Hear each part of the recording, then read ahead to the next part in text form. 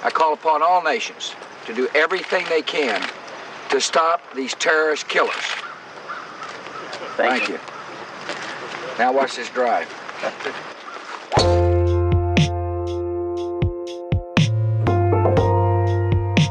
But my other son was going to be moving into his own place, but he was recently let go from his job at PetSmart, so he is going to be living with us.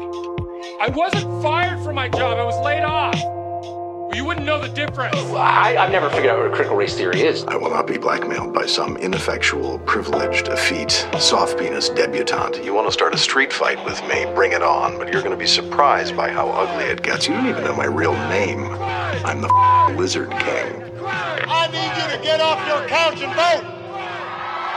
Put down your phone and give TikTok a rest and vote. Now watch this drive. Sammy is like the king of Smash Brothers. He is the one that usually has the most wins, but it was a lot of fun because when I started to get my groove, it's as Yoshi, and Sammy always plays K. Rool, which is like, what, an alligator from Donkey Kong? Or crocodile, I can't tell the difference. Crocodile, whatever. I started telling him, like, I'm the Lizard King. Yeah, there was a lizard fight going on. I tried to stay out of it. It was mostly... Because you're Yoshi? Yeah. Okay, I get it. So then, like, you would look at the kills, and I wasn't actually targeting Sammy, but you would look at, like, the kill meter, and it tells you who you've killed and or knocked out, and most of mine were always the lizard, Sammy the lizards. It's like green on green so crime. At the end, the last match of the night, it somehow boiled down to just me and Sammy, a battle of the lizards, and I knocked him out. This is a way better cold open. I was proud to be there. You know what else I'm proud of? The project that we worked on that we can't actually talk about. This is so ridiculous. Like, we can't say anything. Let's just say we made a couple 3-pointers on the field. Let's just say. So that's a football reference. It was a slam dunk. We hit some home runs right into the net. We scored a goal unit. Did you guys hear the NCAA is doing the Final Four in Detroit in 2027? Coincidentally, yeah. That has nothing to do with anything. Episode 11, Watch This Drive. Welcome to our show. You know what's crazy? Welcome to the show. What's crazy? This is the first time that we've done this during the day, which means it's also the first time that I've done this sober. I'm drinking a beer right now. Yeah. What the fuck? Hold on. Yeah. I need a mini fridge up here. Why would I do this without drinking a beer? I think it's part of the show. The tradition. Like Joe Rogan hitting a blunt, you know? All right, you guys start the album on display stuff. My guess is Fleetwood Mac Rumors. I'm going to go get Yes, that's exactly. Why is it always Fleetwood? Because I said rumors. Fleetwood Mac Rumors in episode 10. Like, if I were to put up Fleetwood Mac Rumors as the album on display, you guys should be able to get that. I'm starting to think that maybe I gave you guys too much credit. Maybe I'm going to put that up there next week. No, I think I know Fleetwood Mac Rumors. Okay, well, next week, we'll see. Actually, I'm not sure. I'm not sure anymore. I'm not sure. I think I'm actually thinking of Upstairs in Eric's Bedroom or something, or whatever it's called. Upstairs at Eric's, which is a different band. And yeah, that's not even relevant. Together. Yeah. So do you want to, no one's going to get this. I just like the picture in my head. This is, hold on, give me like 2 seconds. Okay. I've been trying to Oh, you're going to Google it? You're going to like take a screen cap and Google it? No, I'm not Drew, cheaty. Carl's cheating. No. He's taking a screen capture and he's doing a Google image search. No, I'm not doing this. I'm not doing that. I'm actually just, you'd be surprised at how many Red Album covers with a V in it, an outline of a cityscape. The V is a hummingbird, by the way. I don't know if that helps. Oh, okay. Hummingbird. See if so it's that's good. To describe to the listeners, it's like overall it's a red composition, very kind of modern art with a hummingbird, a very abstract kind of impressionist hummingbird on a branch. And then there's this geometric 3D white kind of almost like a waveform going through it. Google is while really, you guys are just struggling. Not helping you. My old band Document played with this band at Smalls and Hamtramck, and they were really fantastic. They're based out of Portland, Oregon. They have the worst name ever for SEO, hands down. Oh, good luck, Carl. Actually, the worst might be the worst name might be like Untitled Google Document or something. Google is really not helping me out with this one. We were criticized. Is it Password Manager? Document was always criticized for having the worst band, but I think this is even worse. Yeah, I'm gonna start a band and name it How to Do VLOOKUP in Excel. That's the name of my Microsoft Word is going to be in my band name. Mm-hmm. So it's a V. It's just a hummingbird. It's a hummingbird with its and a cityscape. With its wing. I guess I wouldn't say that's a cityscape, but that's totally a cityscape. What are you talking about? I know it's not a cityscape No, because a I know the cityscape. name of the record, and what they're doing is more of an electrical schematic. That shape. Oh, schematic. I'm using all these words you're throwing at me. I have no fucking All right, clue. the band is called The Standard. I know the Standard. I You can see know where the that would Standard be because difficult I've for SEO. probably played this for you. And Wire Post to the Wire is the name of the record. So yeah, they're really good though. Oh yeah. Now I've pulled up the album cover, and yeah, I can totally see how wrong I was. They're fantastic. They're no longer a band. That is not a cityscape at all. They're no longer a band. I think they may have gotten back together a couple times over the years. They're a bit popular in like the math rock post hardcore scene in Portland. Again, they played with us and they just blew me away with their intensity and just the sound. It's kind of to me, it reminds me of industrial, like 80s industrial stuff. So they electronic without actually being electronic, like if you think of Bauhaus and stuff, or even Joy Division for that matter, which I know aren't industrial, but they're playing with real instruments, but they have a very mechanical, sound to them. Yeah, they're really good. What's our subject to? My phone keeps on going to sleep. Advertisements in your desktop. Oh, this is the Windows 11 thing. Yeah, I'm excited. Yeah. It's yet another theater of war ceded to advertisers. So the title of this article, which is a G-Hacks article, is Microsoft is turning Windows 11's start menu into an advertisement delivery system. So this is some beta tester on Windows 11. There's some, feature beta tester on Windows 11 noticed that the start menu is starting to promote content.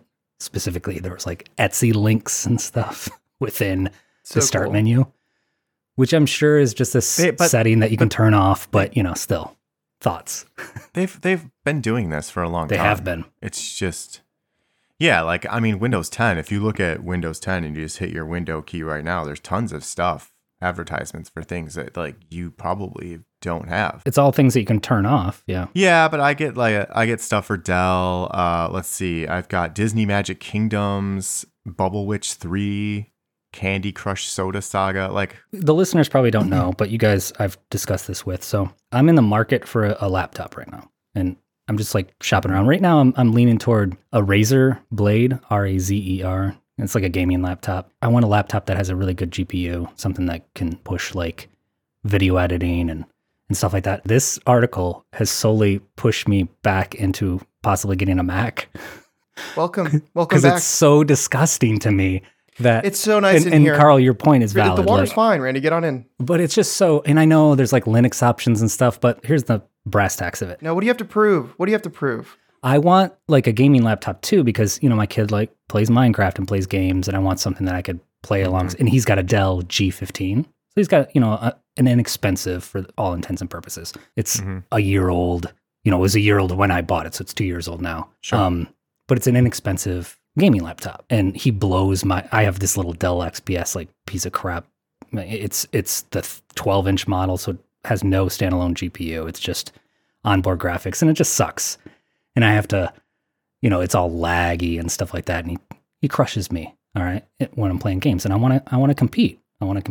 So I'm thinking, all right, I'll get a gaming laptop, but all we're doing is playing Minecraft and stuff. So I don't need anything that's whiz bang smack. Right now. Yeah, that's true. So he's not going to be in Minecraft forever. It's just frustrating to me that Windows is so dominant in the gaming space when it comes to PC gaming. I've seen the side-by-sides with Mac versus PC, and I'm sorry, PC just schools the Mac when it comes to Well, it does, because games are developed Yeah. for PC first. That's the usual development target, which is interesting because it would probably be easier to develop for Linux first and port from there.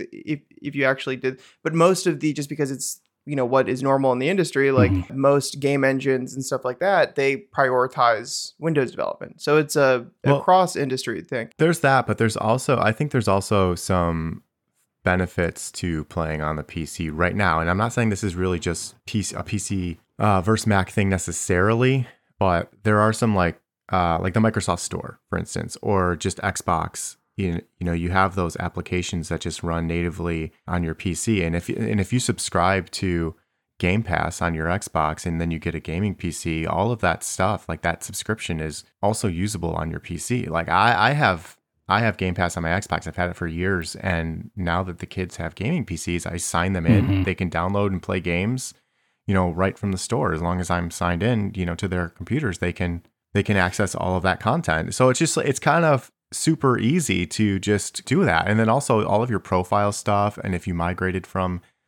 Xbox to your PC, like all your profile and all of your, you know, your save data and stuff comes over. It's so seamless. Like there's so many things. I mean, I just don't, it's not that it's like you can't play games on the Mac, right? You can. It's just that now they're they almost stole a page out of Mac's book with the, what's the word I'm looking for here? Like ecosystem, the walled garden. Yes, the ecosystem, exactly. Yeah. And like it's just, they have the gaming ecosystem now, you know? Yeah, Microsoft. You know, Steam, you've got Steam as well, and Steam is also amazing. You know, I mean, you can probably get that on Mac, but still. You can, but most of you make a really good point. A lot of the times, it's a self-perpetuating cycle where games, the tooling that makes most games is all built for the PC, because that's where most people are going to be playing your game, because that's where most of the games are, because that's where most of the developers, you know, so there's this cyclical thing. And Carl, you're right. Like I have my setup, Randy, is I have a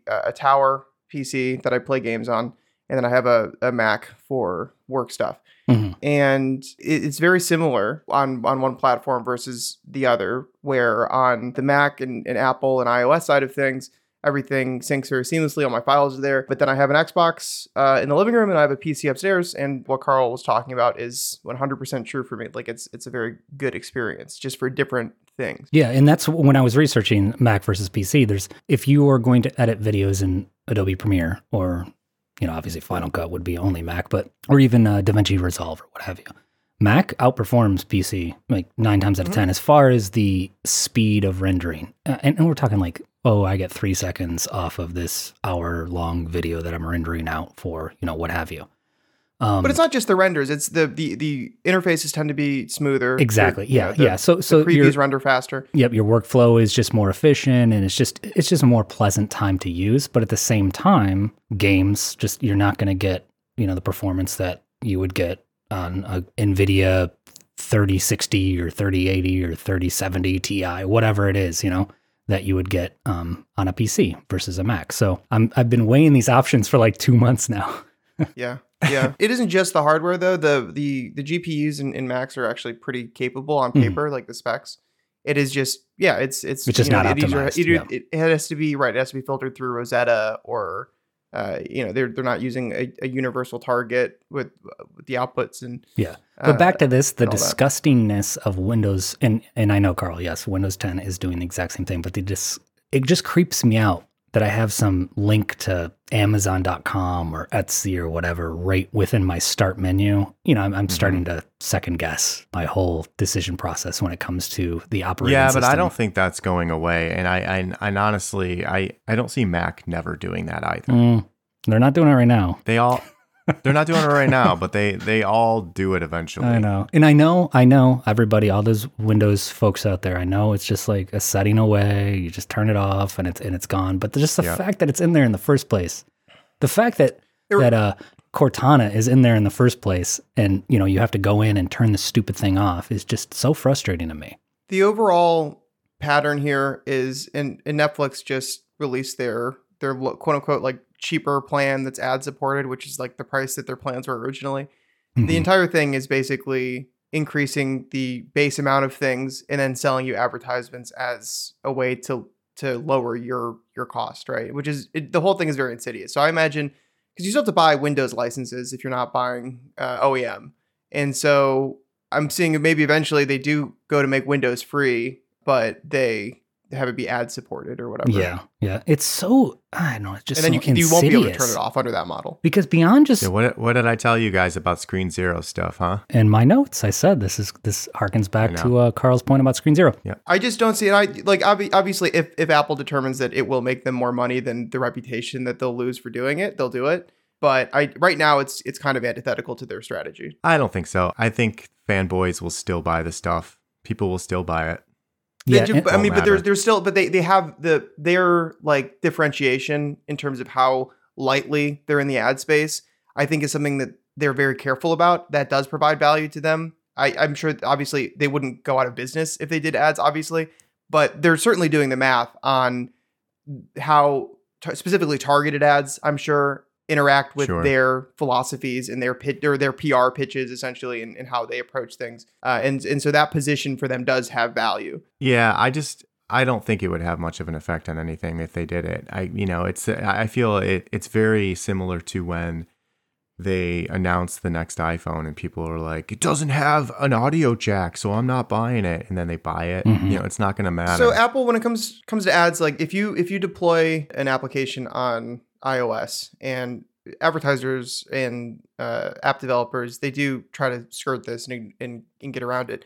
But if you want to use their notification system, they are extremely strict about not wanting you to push promotional materials through their notification system. Like that's one of the biggest things that you can get dinged for. Their UX philosophy is anti-display ads. Yeah. The big thing to me is not just the fact that there's ads that show up within the start menu. It makes it so obvious that you're collecting data on me, which Apple is a little bit more, I don't know, DL about. I mean, come on, Windows. You're getting like telemetrics. You're getting all this data on me and you're reporting it back. And it reminds me of this conversation that I had with this studio owner. This is like an analog recording studio. Sorry, this recording studio owner that I'm vaguely friends with, I guess, to put it in one way. You develop a lot of relationships when you're in bands that it's not like a real friend, but it's like a band friend. So this guy, listen, everyone, Randy's done some things. He's not proud of them, but no, nothing like that. It's just, like it's an industry friend rather than, a true friend. An acquaintance. Yeah, sure. That's how I think about you guys. So he was running a studio, and it was primarily an analog studio. It was very late to the digital adoption, but the editing workflows within digital, it's hard to compete with. So especially when considering that a lot of home studio recordists they'll record at home. They'll bring it into the studio to do overdubs or to do mixing or mastering or what have you. So this guy was like, I finally got a Pro Tools rig. But here's the thing. I never connect. I install the software and I never connect it to the internet. So, I just don't want to worry about viruses and the cost of this gear is, it's up there. So I don't want to bother with that stuff. I will once in a while connect it so I can get updates, security updates and stuff. But for the most part, it's just disconnected from the internet and I just work within the DAW, the digital audio workstation. And that's it. Can you even do that anymore? with these systems, can you even do that? You'd almost have to crack it or something. Yeah, I use Reason. Yeah, I think what you're referring to is air gapping. Yeah. Really? Is that a term? Yeah, it's called an air gapped machine. Okay. All right. Well, this is way before that probably existed, but I use Reason is my primary digital audio workstation, and it prompts, it sends a mothership, communication every single time I launch that application. It's like, hey, is this licensed? Is this cool? Because pirating, obviously, for these big DAWs, it's a big deal and still is a big deal. But I don't know. It's just so weird to me, like the way the industries meaning like, video editing, anything that anybody who's producing non-software, not like us, the software development kind of thing, but is working within physical mediums, not physical, because vinyl, CDs, but you know what I mean? Like producing like videos or music or I don't know, even books or what have you. The workflow is completely different nowadays. In 2011, I think, when the Xbox One, the original Xbox One was announced by Microsoft, there's a lot of things that plagued that announcement that people did not like. One of them was that it had to be connected to the internet if you wanted to play it, even if you had the physical disc. People obviously didn't like that, but there's incentive for these companies because they get to reduce piracy. They get more telemetrics. They get more analytics data. And they also, and to a certain extent, you can create like slightly better experiences and, like auto updates. Like there's good things that come from prioritizing being connected from the internet, but most of the reasons for doing it are very insidious. And there was such a backlash to that, I remember, that they had to pretty much change the entire strategy. You also had to have the connected. Like, so you had to be connected to the internet and you had to have a camera pointed at you. And I think like that was so like people were very that was weirded so out. heavy-handed because it was like, yeah, we want to not only do we want to make sure you have the license, we want to make sure that if you rent a movie, you don't have more than 4 people watching it, so that we can charge you per head. This is basically the original Xbox. The Xbox One and those things. Xbox One. Oh, the Xbox One. When they were rolling that out. So which is actually Xbox 2. It's Xbox 3 technically.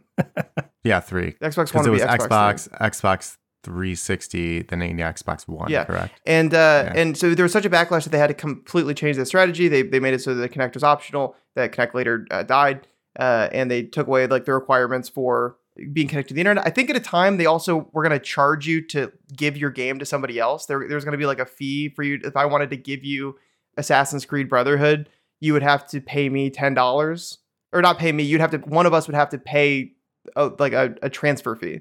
Is that a digital file or is that a physical? Is that a either DVD? way? I mean, it doesn't matter anymore. Oh, I think the new Modern Warfare 2 only has like 5 megabytes of data on it because it's just basically the disc is just a key. Oh, yeah, and so, but the game itself is however many hundreds of gigabytes. I don't know. I feel like they could get away with it now.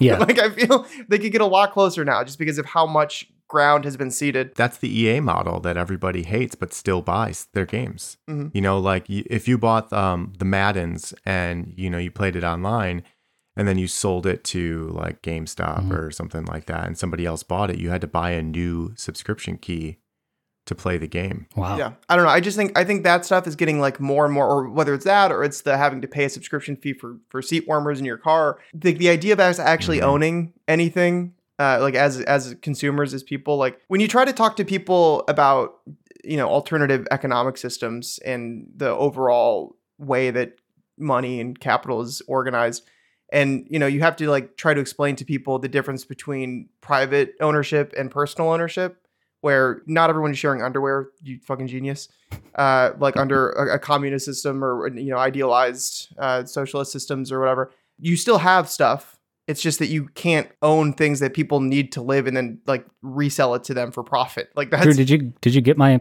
package that I sent you, that I shipped to you? The underwear? Yeah. Yeah, no, I was actually I was gonna charge you like a restocking fee just because there's some stains. Make sure you wash it because I didn't wash it. I figured that was part of our utopia courtesy. that we didn't have to wash it. But this whole conversation about not owning things, it kind of goes back to the original topic of the PC with the ads and that kind of that's a different thing that bugs me about it, is that now it used to be you buy a computer, right? And it was yours to do with whatever you wanted. And now you pay, however many thousands of dollars now, because they're probably like, $2,000, or maybe a laptop's more like 12 to 15, depending on what you're doing. Mm-hmm.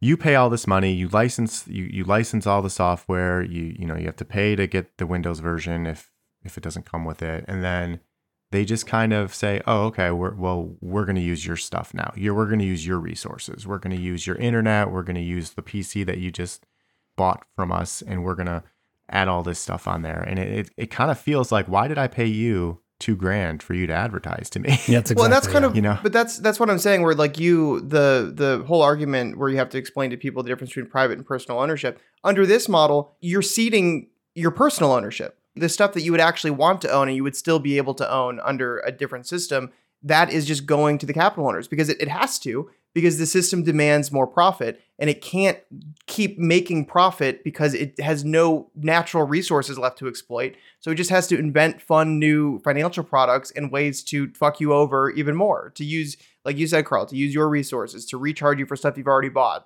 to sell and buy your data for using the product. Nothing can go untouched by this system. It is the reason for the system's existence. Its only objective, its only prerogative is to grow, to increase, to feed itself. I mean, this has been an issue with the TVs. We touched on this too. This has been an issue with the TVs already. The smart TVs. Those are, we said it before. It's the practice now is to hook it up to the internet, get the updates, and then cut it from the internet. Use something like a Roku stick or something to watch your shows. Don't use the actual smart features. I mean, the Roku stuff has the exact same features though. But the Roku stuff it doesn't push you the ads. Yeah, it does. The one we have doesn't push us ads. We just have the stick. All right. Well, technically I have the Google TV one, but it's... Yeah, it's still or promoted whatever. content. You know, it's still trying to push you to watch this on, you know, even though it's using the platforms that you've signed up for. So watch this on Netflix or blah, blah, blah. But it's still like these promoted content, you know, wells. No, it's not necessarily the promoted content things that bother me. It's the other stuff that they try to do, you know, like the make sure you're watching the ad for 5 minutes before it unlocks your stuff. I mean, I know that's just kind of like a copyright idea, but we're one step away from it. Back to the studio thing. A thing that I found really interesting, which is on the same subject, but a little bit different. So studios notoriously are geared with very expensive, you know, compressors or EQs or preamps or what have you. This isn't very new, but it's relatively new to me, which is, you know, the internet at this point, the infrastructure of the internet, the bandwidth that we're all getting to our households is at a point where you can actually use outboard gear remotely from your home studio. You can use a $10,000 compressor that's over in LA and you can master your, rent it basically through the pipes, you know, through the intertubes and master or mix or what have you, a recording. It's not quite to the point where you could record real time, you know, because latency and what have you, but you could record something using your cheap preamps or, you know, you guys have these Blue Yeti mics or whatever. You could record something using these cheap converters and then mix it using the top of the line UA or whatever compressor. And the outboard gear that's supported is just limitless. Like, that's crazy. The best Nyman, you know, whatever, or mixing consoles, preamps, what have you, anything you want. And it's just so cool. It's democratizing some of the highest end gear, but at the same time, it's like Fugazi or some of these more DIY like punk outfits that were releasing things in the 90s. It's like, were they using that? No. Are we fantasizing about the quality of this? Is my shitty song going to be made better because I push it through that? You know, there's that whole thing. No, I feel like that's an easy trap for anybody in any creative industry to get into. Yeah, like if I push it through this thing, will it all of a sudden make it better? But it's available. I don't know. It's a cool. No, and it's cool good, concept. and that is cool. It's and you know, and that's true. Also, those types of things exist for. I think Google Stadia just shut down, but more and more people are trying to do that with like playing video games, streaming video games. GitHub has or VS Code workspaces, and that's also very cool because you can, if you don't have as high of an end of a machine, you can rent those types of machines to do your code, and so you can run that code basically on an iPad. You can work in VS Code on that because there's no native iPad application. The reason I think that that's also interesting is for large teams that have a lot of secrets, that opens the door for people can be working in environments that are there's fewer security implications because you can obscure certain things from the people that are working on them, and you don't have to worry about a bunch of copies of your shit being everywhere. And so just for like principle of least privilege and things like that, it allows you to segment access much more granularly, which that really matters on like large teams. And is there a downside to that? Like that, does that tend to be motivated by just ways to keep alienating people from their work and having everybody be like little segmented, just little guys running around doing little things, and you're scraping, half of the value they're creating off of them or whatever. I don't know. But the functionality, the tech side of it, like a lot of the things that we talk about, is pretty cool. And there's definitely positives to it. How soon before computers, like company-owned computers, end up being basically just little Chromebooks with single connections to these cloud spaces, and that's the only thing that you can do with your computer because companies are getting too mad that people are using their work computers for personal computers as well. Very soon, most people, I feel like there's so many incentives that push it in that direction, both from the people that are selling those things and the people who need to have solutions internally. Most people use only their web browser. Like the most people that use a computer only use the web browser. Yeah. So it makes perfect sense. Yeah. You just keep making that more and more powerful, basically. Especially with this era of like Office 365 and Google Docs and everything. It's most people in most capacities that work in some sort of service or office, what have you. Yeah. Why would you need students too? I mean, like the vast majority of people only use a web browser. Yeah. It's the only thing they use on their computer. So that also brings up the question of, do these like internet only PCs cost less? And I'm guessing no. I mean, they do. You can get. I mean, look at your Chromebooks already. You get Chromebook for $250. Yeah, they cost less. Yeah. Do they? Will they eventually increase the price? Yeah. I mean, because that's what I'm thinking. Like, they'll because have more ads if everything moves to the cloud. The price, yeah, more ads. Exactly. The price of PCs though, and Macs included. I mean, it's gone down throughout 30, 40 years or what have you. When it comes to the hard drive, the actual physical, but to the point of everything that we've been talking about in terms of, licensing fees and them selling your ads and them using your internet to process things and all that kind of stuff, the total cost of ownership is always the total cost of ownership is higher, but it has to increase. Like it just has to, because that's what capital demands. Yeah. Right. And because all these things, and the larger problem is, of course, that there's fewer natural resources and like traditional ways to exploit things. So you have to use these new techniques to exploit things and grow quarter over quarter. And two, and this is something we talk about constantly, because they're so focused on quarter over quarter growth, a place where they actually could maybe make more money and make these things like, products, quote unquote, and services that are innovative to sell for profit. We can't really do that anymore. We have to have what we have, because we can't invest any real money, because that would cause a loss in profits for this quarter. We have to just do these little tiny things, and we can't make any big bets. Basically, we can't invest in R&D significantly. I mean, Google has these companies, they have that or whatever, but so many more places could be spending more in R&D and like finding actually new useful things that people would want to pay more money for.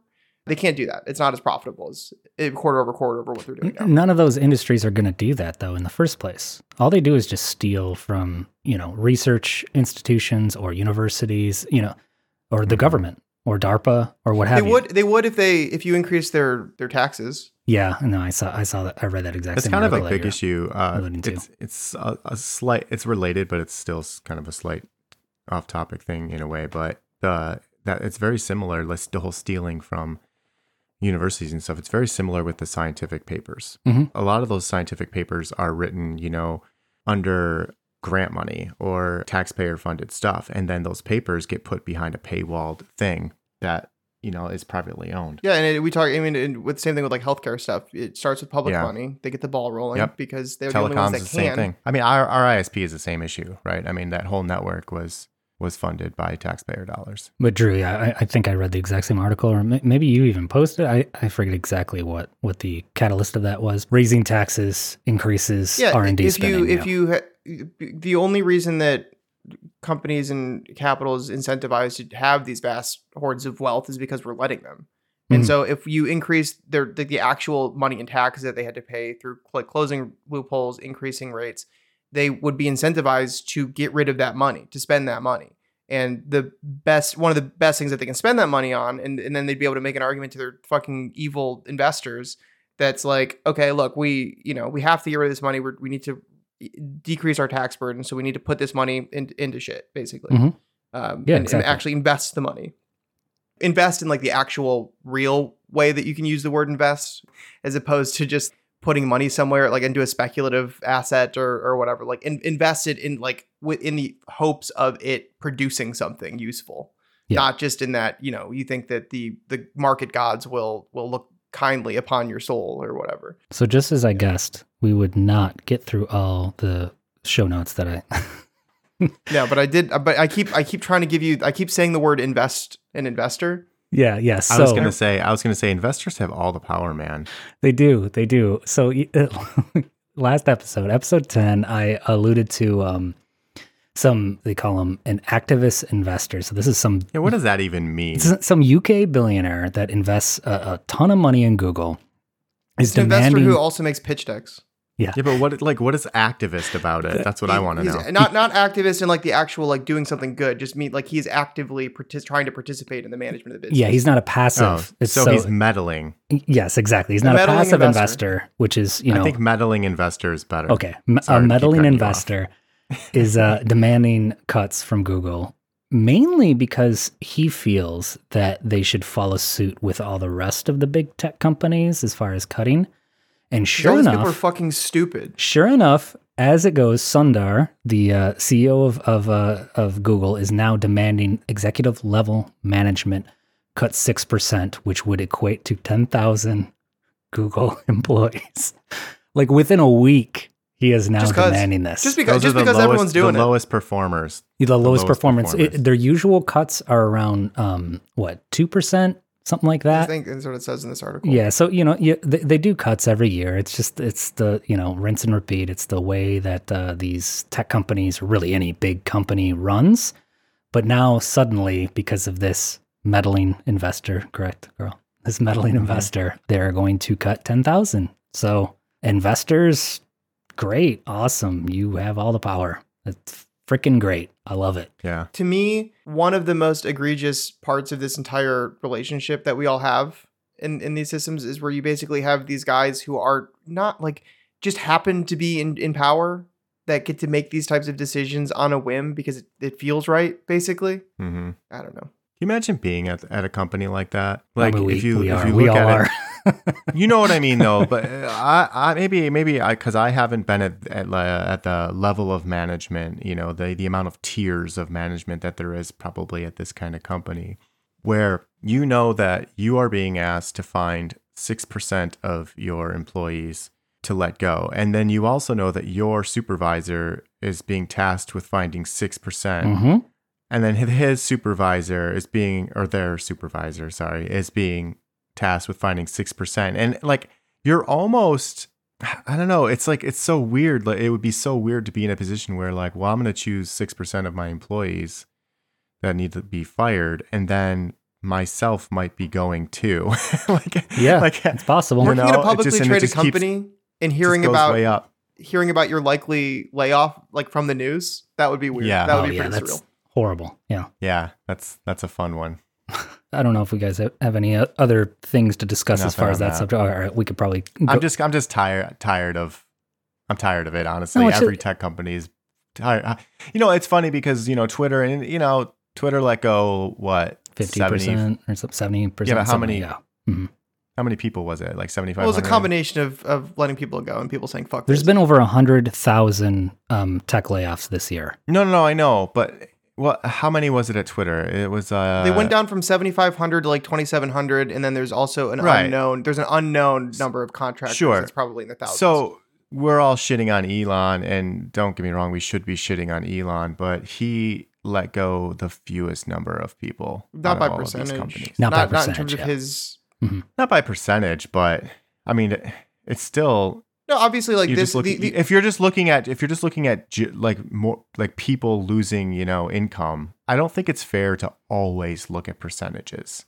No, but I mean if we're talking about the impact that a person is having given their station, given the impact potential that they have, if we're talking about the utilitarian total number of like things, then sure, then it's better to speak with absolute values. But if we're going after specific people and we're ranking the badness of individual people, then I do think percentages is more appropriate.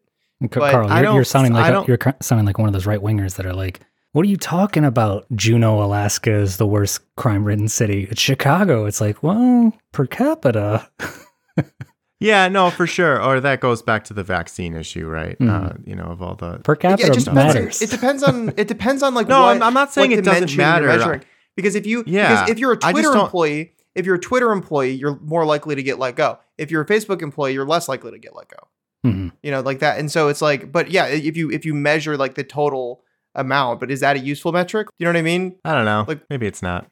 I mean, it is because we won, Drew. We bullied them into. I'm just thinking like the amount of people that they're putting that they're basically putting back in that are losing their income. Yeah, like that bothers me. Yeah. Like I don't care if Alphabet has 100,000 people. They still just let 10,000 people go. Mm-hmm. Obviously, no. It's all shitty. That bugs me. It's all shitty, but yeah. I don't think any of them are better than each other. I don't think just because per capita is lower. I don't think that makes Alphabet any better of a company than Meta. They're all obviously evil. I just mean if we're measuring impact at the company level. The overall thing is like what we were mentioning last episode. It just seems like such a waste. You're targeting low performers, blah, blah, blah, yakety schmackety. But it just seems like there's such an opportunity if you're a Google or any tech company to start poaching these people that are leaving early. this activist investor also points out in the article that Google is, I think they pay their employees about 73% higher than Microsoft employees, and it might even be upwards of like 90% higher than Meta employees or what have you. So essentially, there's better Google, talent at Google than Facebook Alphabet, or Microsoft too. Alphabet is playing the game of we are going to compensate our employees higher so they A, don't create their own startups to compete with us, and B, they don't go to our competition, which is smart. And it's like, and they're less likely to unionize also. Exactly. Well, yeah, exactly.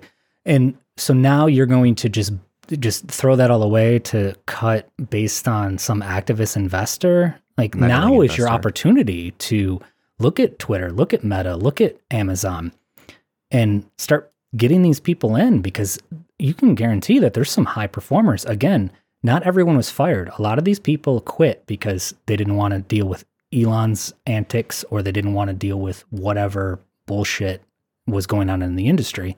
Now is your opportunity to actually hire. It just seems like they don't care. I feel like anybody that's still at Twitter has to be at Twitter. Yeah, it's H1B people. There's no reason to stay at Twitter. It's we will give you, 3 to 6 months.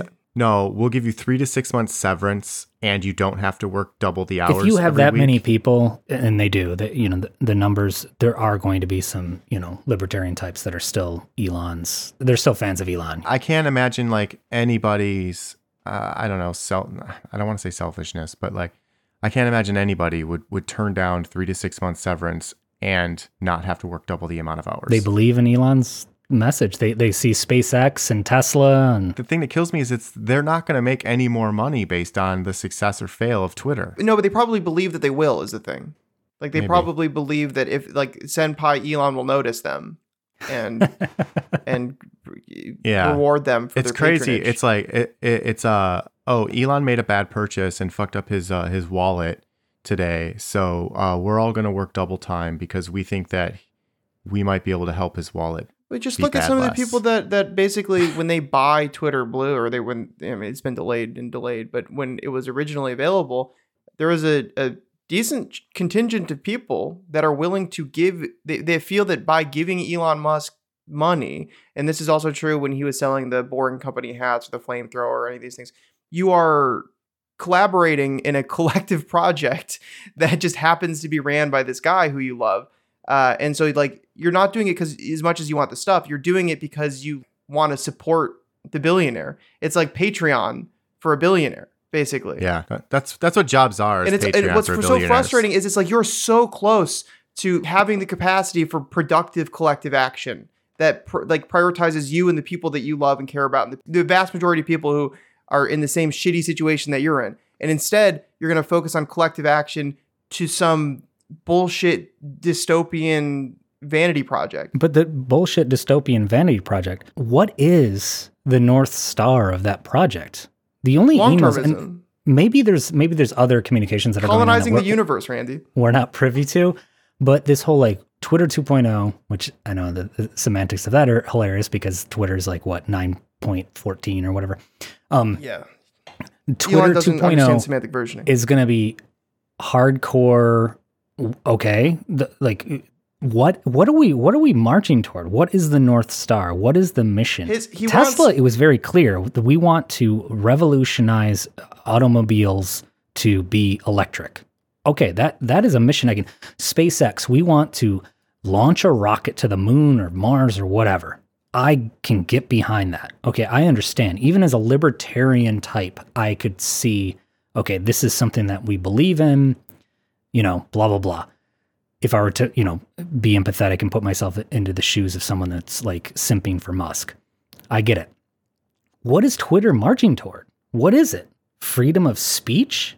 That's already been falsified, demonstratively falsified over and over again. Like, he's not interested in that. He's not going to get Alex Jones back on your platform. So there you go. Like that's like a slap in the face to all the reals. But he did get Donald Trump. Yeah, but Donald Trump's not interested. And what is the mission? Even if freedom of speech, to what end? To freedom of your speech? Like, is that it though? Yes, it's freedom of that specific speech, obviously. Like anybody who talks about freedom of speech in any way that doesn't specifically focus on fighting. But that's your transformative North Star. That is your mission. So freaking what? Like you could do that in, a couple weeks. The actual mission is owning the libs. Like it is a team sport political project that is but it's lame to say that out loud. So you have to reverse engineer justifications for it. God, it's so boring. The technical vision for this is that it will become X, the everything app, where everything that you can do online, you could do on Twitter. And the thing that pisses me off about any project that's like that is well, first of all, Facebook tried to do that. Look how well that's going for them. But you're basically trying to make Facebook again. That's actually what you're trying to do. Oh, we're going to put payments. No, he's trying to make the Chinese. What is it over in China? They have an app that supposedly Elon's super inspired by, that you can do payments, you can do social media, you can do everything. You can do payments. The everything app is Google Chrome. It exists. It's true. It's a web browser. True, yeah. This is stupid. You're not wrong. Chrome does seem to do everything these days. You do it. It's a web browser. It's the internet. This exists. That's why Chromebooks exist, is because a web browser is an operating system. Yeah. You're trying to just build a new internet, quote unquote, that you just happen to own. That's all you're trying to do, and it doesn't make any fucking sense. Yeah. Speaking of Chrome doing everything, I just recently learned, maybe you guys knew this, but about the remote support option in Chrome. If you and whoever, in this case my kids, have a Google account, you can do remote desktop. Oh yeah, through the browser. I did know that. Yeah, it is so cool. I had no idea about that. I've done that with my grandmother because she always does something that ruins her computer. Yeah, that has been so awesome. Having two young kids with that are fairly new to full desktops. It's definitely helpful to be able to remote into their machine and do some stuff. I had no idea that it was a thing. All right. So we have probably time for one more subject. So let's pull you guys really quick. So we want to talk about Alexa losing a bunch of money, Glorify. Alexa. Okay. All right. So as someone who has developed Alexa apps, I'm very interested in this. I recently learned this. I didn't know this prior to this week. So Jeff Bezos really was the catalyst for Alexa. It was his pet project. He really tried to march that toward, a successful product line. And turns out it's been a completely and absolutely ultimate failure. It looks like it's going to lose $10 billion this year, and year over year, it's lost billions and billions prior to that. The team is part of the 11,000. I believe it's 11,000 employees. They're a big chunk of the 11,000 employees that are going to get laid off this year from Amazon as part of the tech gutting that we were just alluding to with Google. And thoughts. Apple was right. As far as not investing. The strategy for them is, and I think it's based on the fact that the tech isn't there yet. People think it's weird mostly. People aren't going to use it very much. It's not actually as convenient as doing the stuff that you want to do. Pause. Yeah, pause. Yeah. Pause. It is convenient, and people are using it a lot. They're just not using it in ways that they can monetize. So Amazon was selling all these Echo devices at cost. The only differentiator is that Apple was selling them for profit.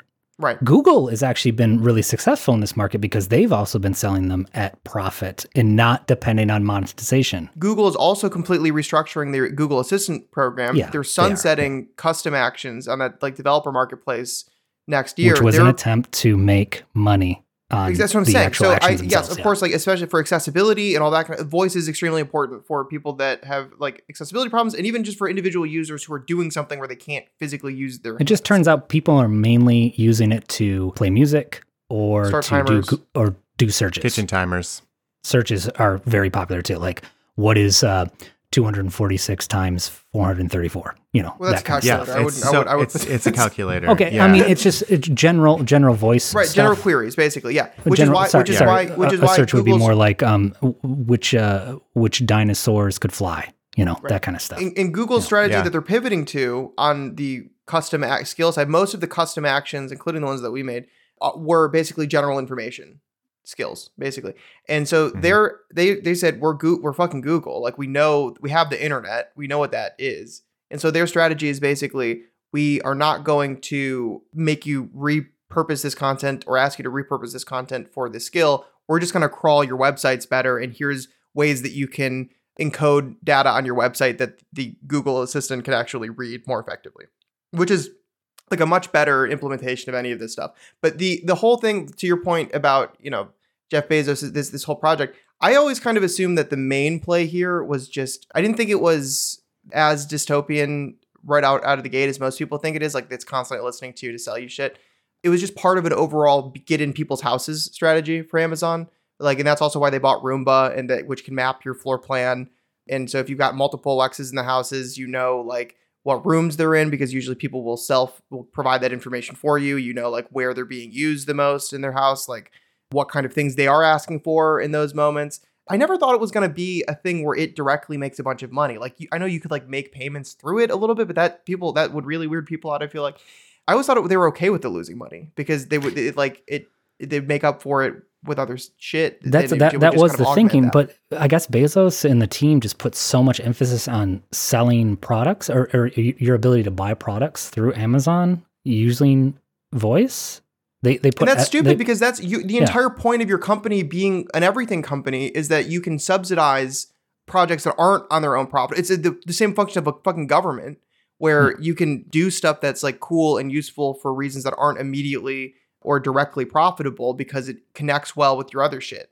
Right. But and that's beyond that, even assuming that someone's actually going to like en masse or that people are going to purchase things through Amazon without having seen them or without having touched them or, just nobody blindly. Wants to do that. No one wants to do that. I disagree and agree at the same time. Because I feel that nobody wants to do that. Nobody wants to do that for certain things. Right. But they do want to do that for things that they like staples that they know that they get, like trash bags or, Tide, or whatever. But if you, I don't know, man, because Tide comes in different sizes and different ounces. But you could reorder it. You could just do reorder. People want to look at it. People want to see the price with their eyes. They want to see the estimated delivery dates. Yeah. They want to see the specific. I'm just saying I can see people doing it. That's all. I'm not saying that, to be honest, like that whole purchasing through those voice assistants has been a problem. Since they rolled them out anyway, because kids would just order things thinking it's just a fun game, and next thing you know, parents have thousands of dollars going to Amazon. Maybe that was like when Jeff was originally pitching it, he was like, "Listen, Candy Crush, mobile games where half the money is from kids who use credit cards from their parents without them knowing about it, and then the parents don't really even notice the charges. That's kind of what we're going for with the Alexa. Yep. Mm-hmm. Anyone in your house can buy anything just by saying it. I'm honestly not surprised that this thing is dying anyway. I've been using my Alexa, like to your point, Randy, the only thing we ever have used it for is to do quick calculations, set up timers, or play music. That's mine is There's no reason to have them in the house other than that. Yeah, I play music with it. It's a smart speaker and it's playing music. Yep. That's the most popular thing I have it doing right now is to ask it to play the most recent episode of Watch This Drive. That's pretty much it. Anything more complex than that, it usually fails at. Even for simple requests, sometimes it's just it's very strange. Mm-hmm. It tries to tell you stuff that you don't ask for most of the time. Which is also relatively annoying. It's like what's 5 plus 5, and it's just like, oh, by the way, you can do. It's like, I don't know. Stop talking to me. I didn't ask you for that. Yeah, my kid uses it all the time for random stuff. Like he likes the tell a joke feature. He likes the flip a coin. That's the thing he's been doing. My kids like recently. The fart machine. Whatever. Yep. Stuff like that is definitely but overall, like it's nothing special. No, well, that's the thing though. Okay, it's nothing special beyond what we are using it for, but we are using it. All the smart speakers I have in my home are utilized fairly frequently, maybe daily. Maybe they are convenient, maybe at least weekly, just not in an easily monetized way, And it's I don't know why. I don't know why Bezos put all his eggs in the basket of we're going to sell these things at cost, and we're going to hope that we can somehow recoup that based on monetized usage. It just seems so absurd to me. Yeah. I can't even imagine how you would really monetize them, if you think about it. I mean, sure, there's the buying stuff through Amazon thing, but then you're still just buying stuff through Amazon. It's not really monetizing anything within the device itself. And then, there is the display ads versions, which people aren't really buying. So Honestly, the only people that were buying, I think, the display ads ones were advertising companies to test the display ads on them. You know, like people, I don't think we're really buying that many of them. Yeah, I can. That's me. Yeah, I know. But I just don't even see really a way to monetize it. That was their problem. Yeah, but like I'm not some fucking genius that's been doing this like for the past 10 years. That's why about 8,000 people are going to lose their job at Amazon. I see that right out the gate. Like, how do you monetize when someone wants to know how many servings they get out of 2,800 grams? You know, Yep. But that's how many ounces are in this many liters or whatever. Yeah. No, it's like, okay, how many servings are we making this meal? 12. Okay. Computer. That's the name of our Alexa. Is computer. Mm-hmm. Computer. What is 4873 divided by 12? Mm-hmm. Thank you. Before I tell you that, Carl, have you heard the new Taylor Swift album? Yeah, seriously. You want any tickets? Too bad. I just don't see how you could even. But that's my point. It. Like I don't understand. It's not Alexa isn't like a company though. It is a department within a massive. I'm aware. No, I know you know that. I'm just reiterating. Like it doesn't make sense to me that individual profitability of this thing is paramount. I don't understand why that's true. Like I just don't. So it's kind of like the U.S. mail, right? It's a service. It should cost money, not make money. Yeah, well, and that's the thing. Like when people buy other like home appliances, for example, one of the things, it's not a huge value add, but a lot of the things people ask is it Alexa compatible? You know, how does that integrate with Alexa? So you own this thing with a bunch of name recognition that integrates with other things, that is a value add for other products, many products that you sell. Presumably you're being able to harvest a bunch, and I don't give a shit if Alexa lives or dies, but I'm just confused on how they're doing the math on this, because you presumably can justify its existence in its position in the market, its market share of a thing that you might think in the future could get bigger. It is something that connects well with your other products. It's something you can harvest data from. You know, and most of those gains, I feel like, wouldn't show up in the P&L for this specific department. And so I'm sure that they're accounting for some of that, but I'm just very fascinated as to like why they're basically taking the position that we're fucking done with this.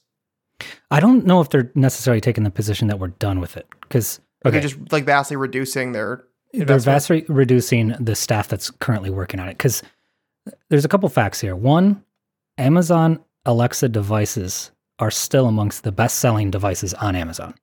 So they're in everyone's household. It's insane. They're ubiquitous with smart speakers. They're everywhere. But to me, that's a success in its own right. Like but I think the problem is that it cost them a lot of money. Yeah, most of them were sold at cost. So why do they care? Like because they want to make more money.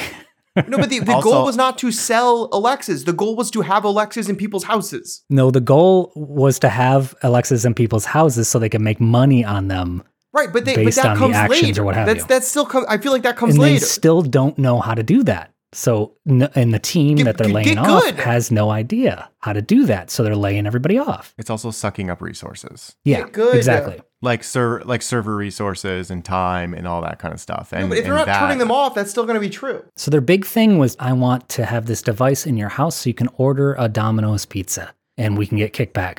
No one did it. That's fucking stupid. That was their big thing. Or we're going to have this device in your house so then other companies can make custom actions and then we can somehow get money from those custom actions being That's right. But what I'm saying is that they should not be focused on this thing making money at all. It should just be a value add for their other shit. Because they sold them at cost. So there's no, they're a capitalist, industry. They're going to try and make money somehow. They're not putting something out there just for people's use. Amazon ran diapers.com out of business. How'd they do it? They did it because, the reason they did it was because they wouldn't sell to Amazon. So they took a loss on diapers for a considerable amount of time so that diapers.com couldn't compete with them. And now they own diapers.com, or they bought diapers.com. They bought their infrastructure, which is what they wanted, or in their supply chain. Now they're able to make a bunch of money. Now they charge double for the diapers. I don't understand why they like the move is to cut the whole thing when you could just be like, okay, we're not going to sell these at cost anymore. Like, have you tried making a profit on them? Like, or like, have you tried like... You can't raise the prices of them. They're already like in everyone's household. They're not all of a sudden going to charge more. They're giving them away even more than they were before.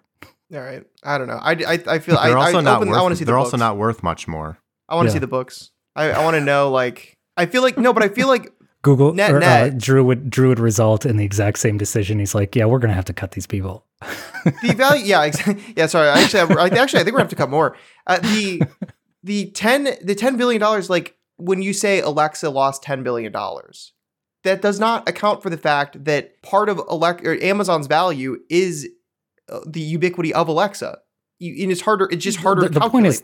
The point you know is what I mean? made Like, in that article. you probably increase the market cap of Amazon by more than $10 billion. Like, having the Alexas there, investing in Alexa, has probably been a net positive for them to the tune of higher than $10 billion.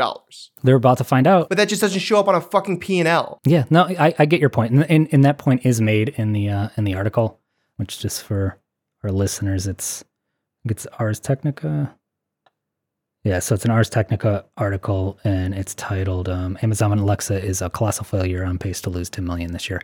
What I actually suspect is that they don't actually view it as that much of a failure. They just need to call it a failure so they can justify laying off half the people who got them to the success that they have. That might be true. That very well might be true. I think selling it at cost means that they're, so they're selling it at cost. They have all the people working on it. They have server resources, and they're not having any profit on it. I could see it as a loss. Without Alexa, I think the Amazon's market cap would be lower than $10 billion under what it is now. I think it would be exactly the same as it is now. I don't know. I don't think Alexa has done anything to increase their market cap. It absolutely has. Like name recognition, brand awareness, the tendrils that they have in people's houses. They already that is extremely valuable. That is extremely valuable to these activist investors. Get out of here, Zoomer. You don't know what you're talking about. That's probably true. Well, as somebody who's personally spent hundreds of dollars on Alexa devices, I feel like I'm qualified to. I have one Alexa device that I got for free from my previous company, Pet Supplies Plus. So Alexa was getting 1 billion interactions a week. That's huge. That is so valuable. How do you not make money on that? You'd at least expect a couple $1 million. Yeah, and being a top seller at Amazon, I mean, come on, how do you not make money on that? I think the only way they could have made money on it, it's not about the money. Like, it's not the profit. The only way they could have made money on it is if they did like an app store thing. They are making money on it. I don't like that's. It's just not. No, they're not. They're losing $10 billion. Yeah, they're losing $10 billion. No, but I don't know. I don't think it's. They're not making money. That's exactly what the article is about. All right, we can continue this chat on episode 12 if we want to carry on. Maybe. I don't think anyone wants that. Next week we're talking about online casinos. All right. Yeah, not just online casinos, but online casinos on university campuses. Oh yeah, hell yeah, baby! More gutting of anything that you thought was sacred. I mean, nobody really thinks that those are sacred. All right, happy Thanksgiving, it's weird to do it out loud. Everybody. All right, bye. Happy Thanksgiving. Gobble, gobble, motherfuckers.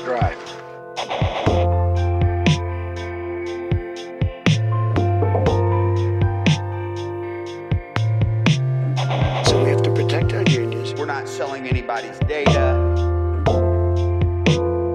Now watch this drive.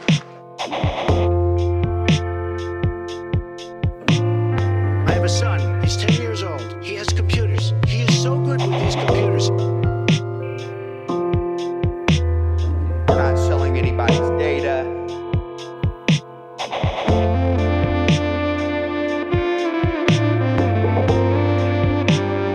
Now watch this drive.